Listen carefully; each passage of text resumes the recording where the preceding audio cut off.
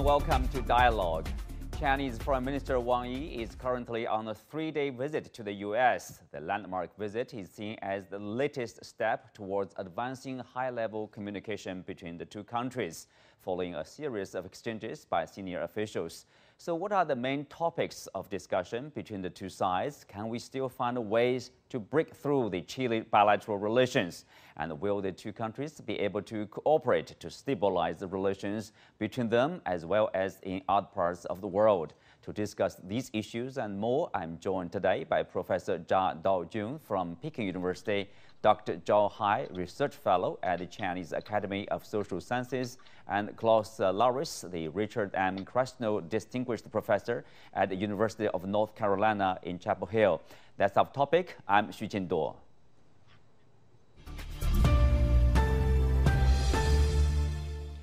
Welcome to Dialogue.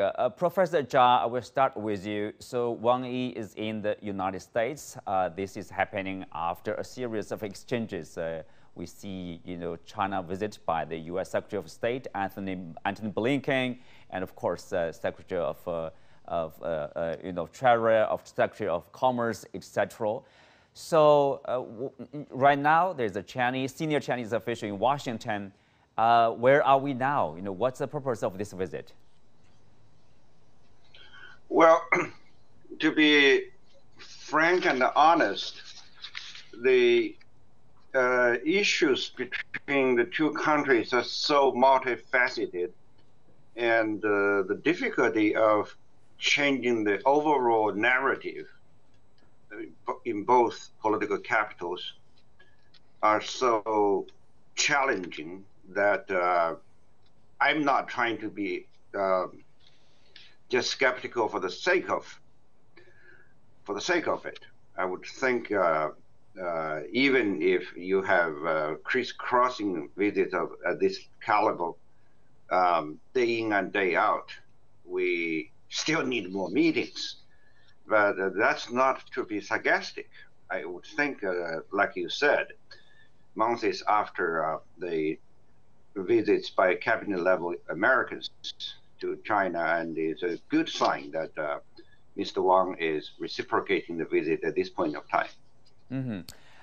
Dr. Zhao Hai, so we do see, frequent visits actually lately, including the latest one, to China by the U.S. California Governor Newsom. He has been to several Chinese cities and well received by the Chinese side, including meetings with Vice President, Foreign Minister, and also President Xi Jinping. So, how do you characterize the current status of China-U.S. relations? Well, currently, I think China-U.S. relations is moving towards stabilization. So in the past year, we've experienced difficulties, and the relationship is really frozen, and now it's starting to thaw and gradually moving towards a more positive side. However, at this stage, I mean, how to stabilize relationship, and especially how to move forward with a more positive agenda, that is the question during Foreign Minister Wang Yi's visit to the United States. And in the future, I think the key is that after last year's Bali meeting, there is a path moving forward decided by the two top leaders. However, I think both sides are not stopping at that. They need further guidance on the principles of how to deal with each other.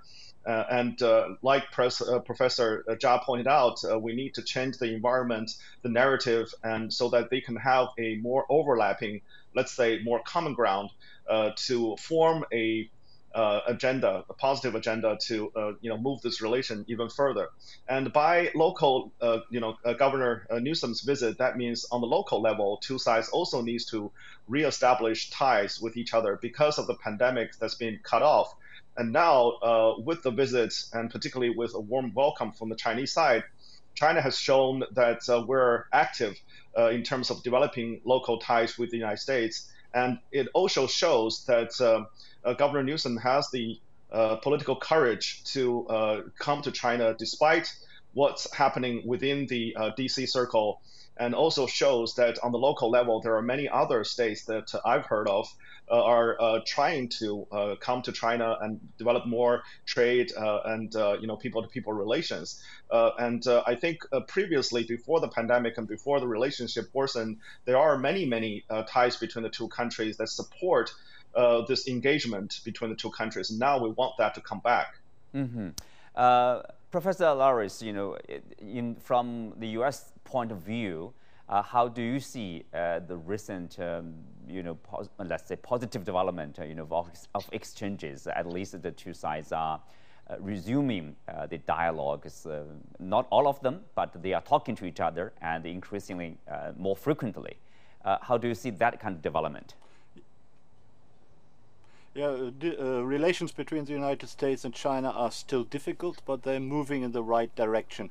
And it's important that dialogue and communication is opened up again. And this has been the problem in the recent past, that both sides were not talking to each other in fields such as trade restrictions, such as technology exchange, export controls, but also regarding geopolitical issues. There are serious crises in the world. We only have to think of that terrible war in Ukraine. Now, what is unfolding in Israel, also a terrible humanitarian disaster potentially. All this needs to be talked about, and I think opening up communication again between the two most important countries in the world is highly important. So it is moving in the right direction, but now the substantive decisions have to be taken, and Wang Yi's visit will contribute to that. He will prepare also, hopefully, the meeting between Biden and Xi Jinping in San Francisco in November, which will hopefully happen. And after that, both sides will take some tough decisions. And no side will be entirely pleased with the outcome. They have to compromise. And to open dialogue and communication is, of course, the first step to arrive at a good compromise both sides can live with and the world can live with. Mm-hmm. Professor Laris, you mentioned about tough decisions to be made probably for both capitals. What do you refer to? Well, for example, the geopolitical situation in Gaza and Israel. Here we would like to see, from an American point of view, we would like to see China's involvement rather than a kind of pro-Palestinian neutral position which China seems to have adopted in the last few days and weeks. We would like to see Chinese influence in Iran to prevent Iran from becoming involved directly or encouraging Hezbollah in the north of Israel, the northern border of Israel, to become involved. And I think that would be a huge progress if some sort of agreement could be arrived at between the US and China to how to overcome that terrible crisis in Israel and Gaza. Mm-hmm. Professor Jai, if you look at some of the U.S. expectation, of course, Washington would like to see China side with the Europeans, the U.S., in terms of a Ukraine issue, in terms of the Israel-Hamas conflicts, for example. But that's really, something beyond the direct bilateral relationship.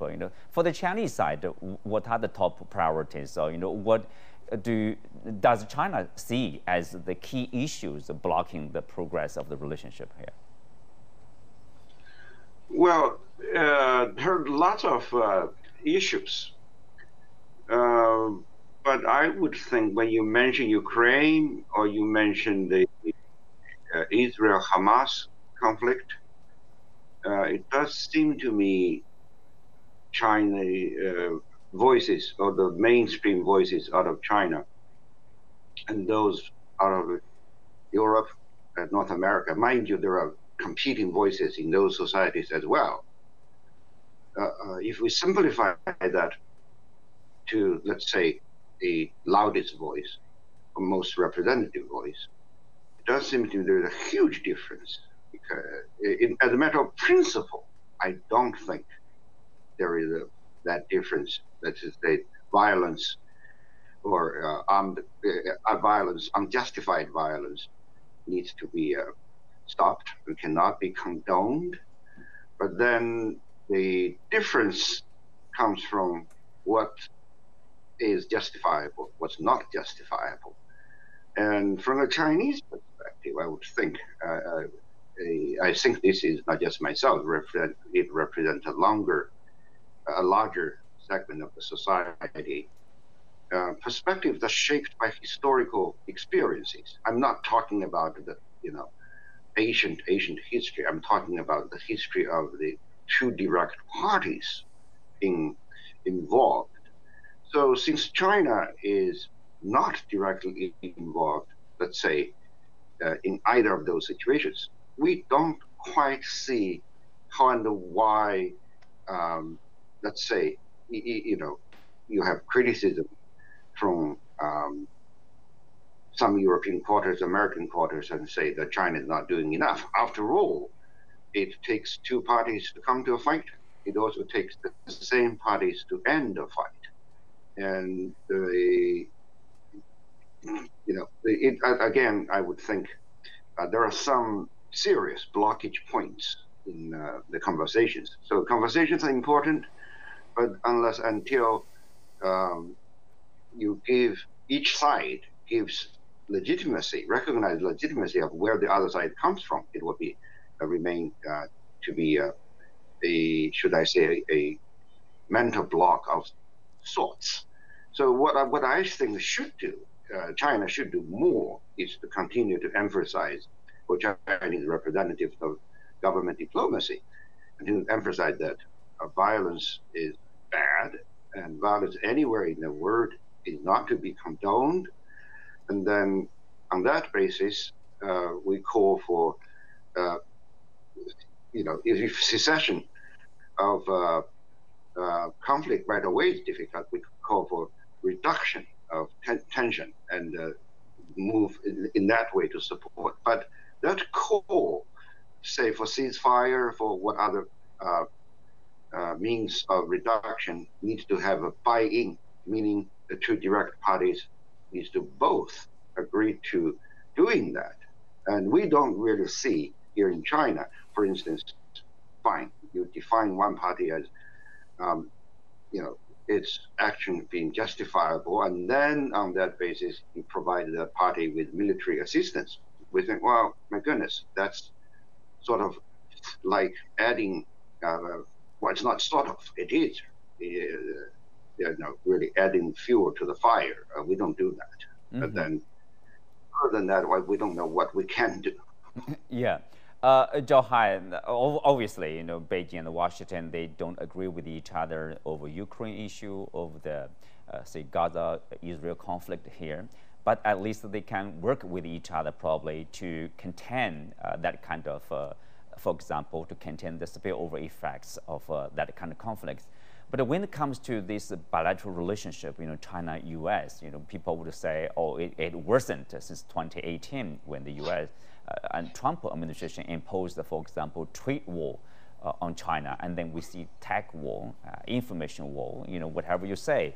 There are all kinds of, almost like a containment efforts, over the Chinese development. So is that a big issue for China, probably to reach the U.S.? We are not competing with the U.S. in a zero-sum manner.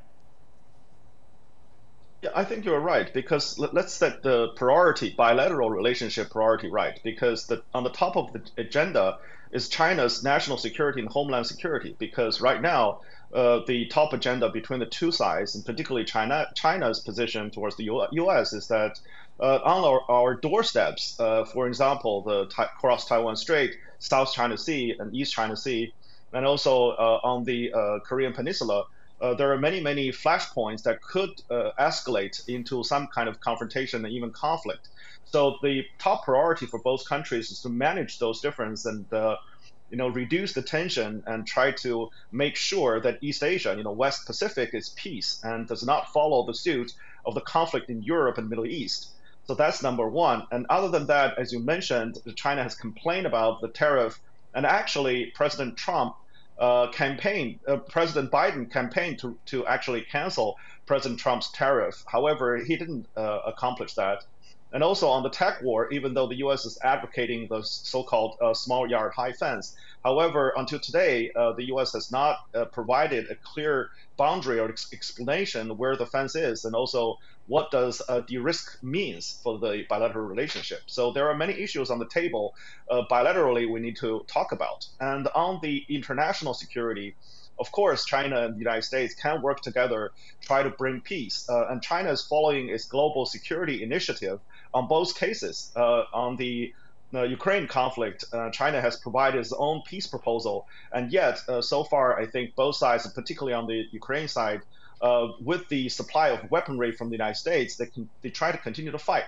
And on the Israeli issue, the conflict between Israel and Hamas, China is on the side of peace as well. In the UN Security Council, there has been multiple mutual sort of declining to accept any proposal from each side because they cannot agree on the wording how to deal with the current situation involving, for instance, a humanitarian ceasefire and Israel's self-defense right.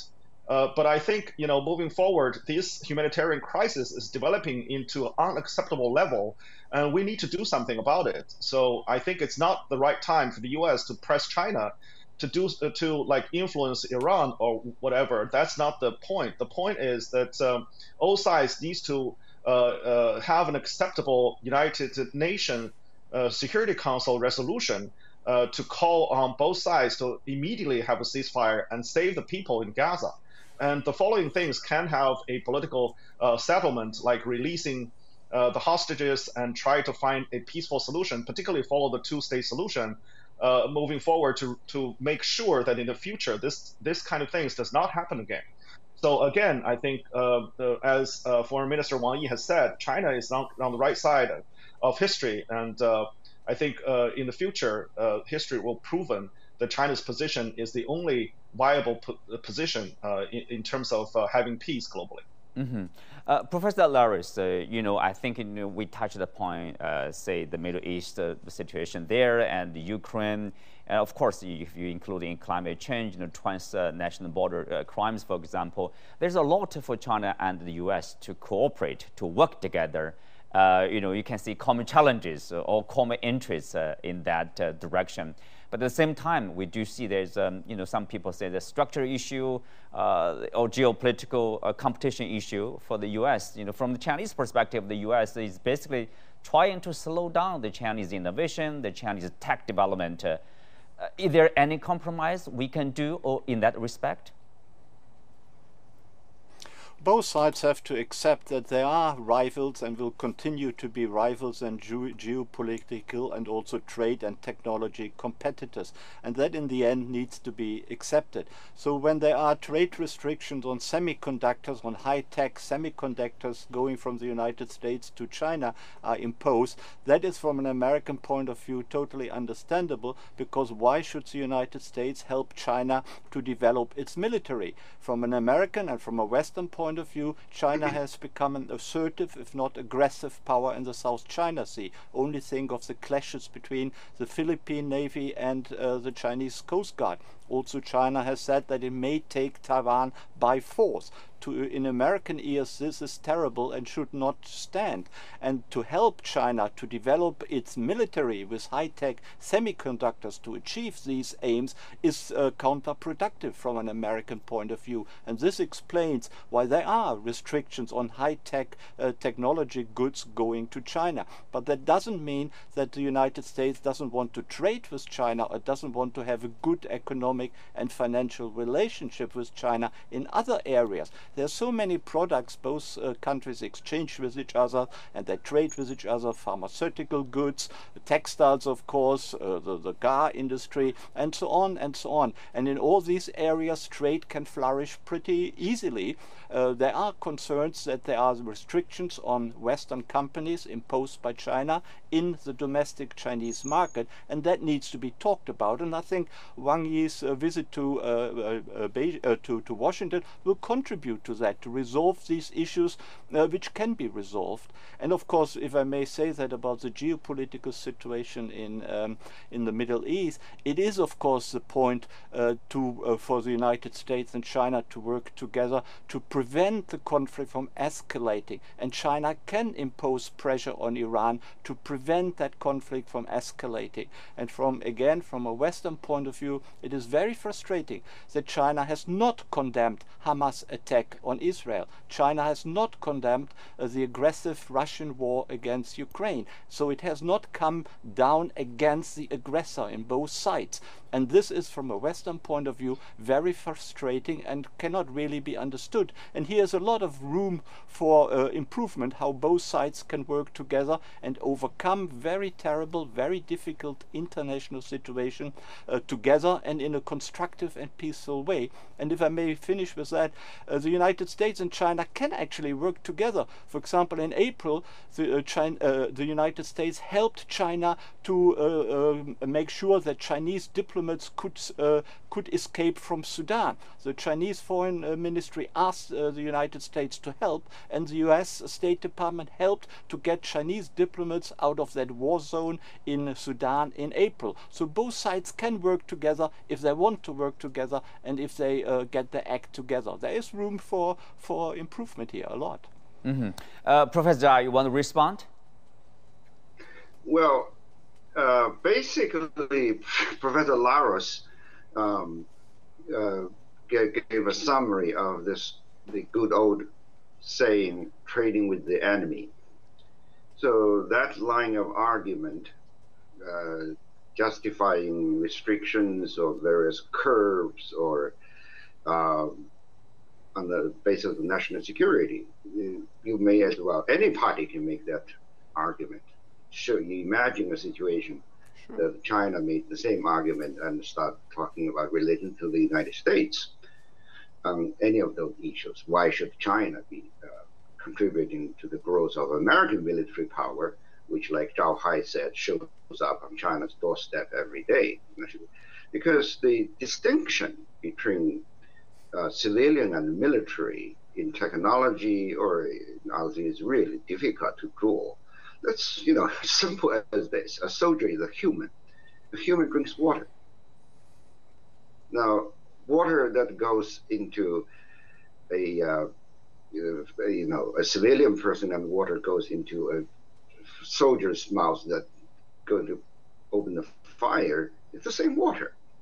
So I don't really think, frankly speaking, that argument of national security or not contributing to Chinese, the strengthening of Chinese military capacity really has, I don't know. I think it has its own persuasiveness to some in America, but you try that on a third party, or you try that on some other Chinese.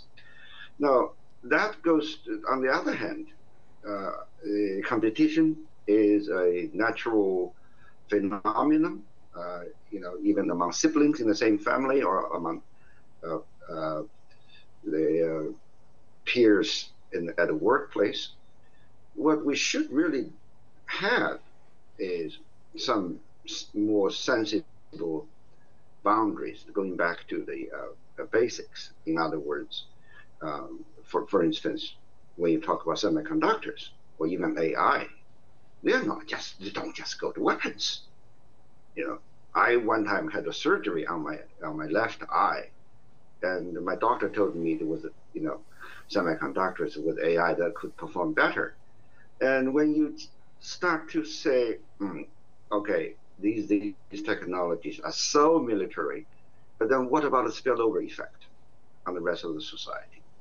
In terms of applications to medical and many other applications. And this is whereby the reference in the out of the United States. Earlier, Zhao Hai talked about what's in the yard, right? How high the fence. Reference to biotechnology. Biotechnology is so broad. It can be, technology used to alter genetic elements of seeds. Why you do that? Because you want to produce more climate-resistant seeds. That's better food, right? Biotechnology gets used in medicine. Certainly, people can take from there and say, well, medicine can be weaponized as well.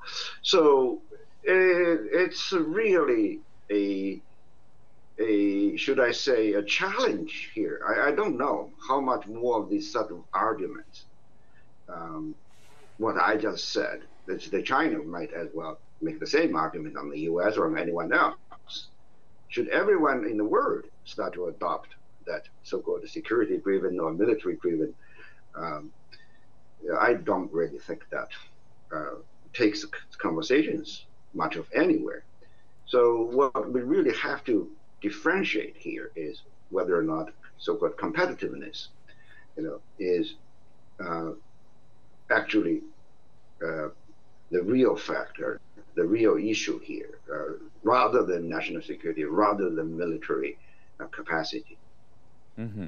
Zhao Hai, coming back to the China-U.S. relationship here, as we say, people would say this is a contradiction between a rising power and an established power, meaning the United States, which would not like to see to be surpassed by a new power. People say that's a key problem between, in terms of the relationship between the two sides. What's your response? Is that the key issue, and how should China respond to the anxiety or concerns from Washington? Some people definitely have that kind of concern. Well, it's interesting because in Washington, there are two arguments coming out right now. Your argument is so posterior because back then, the U.S. still worried about China's catching up and threaten its dominance. However, now in Washington, the new argument is that China's economy is peak and the United States is not declining. And therefore, if that's true, then where is the conflict? And now they have created a new narrative that somehow China's decline or the reduce of growth rates is going to make China more dangerous because now China wanted to use this as, use external problem as an excuse to blame others for its domestic problems.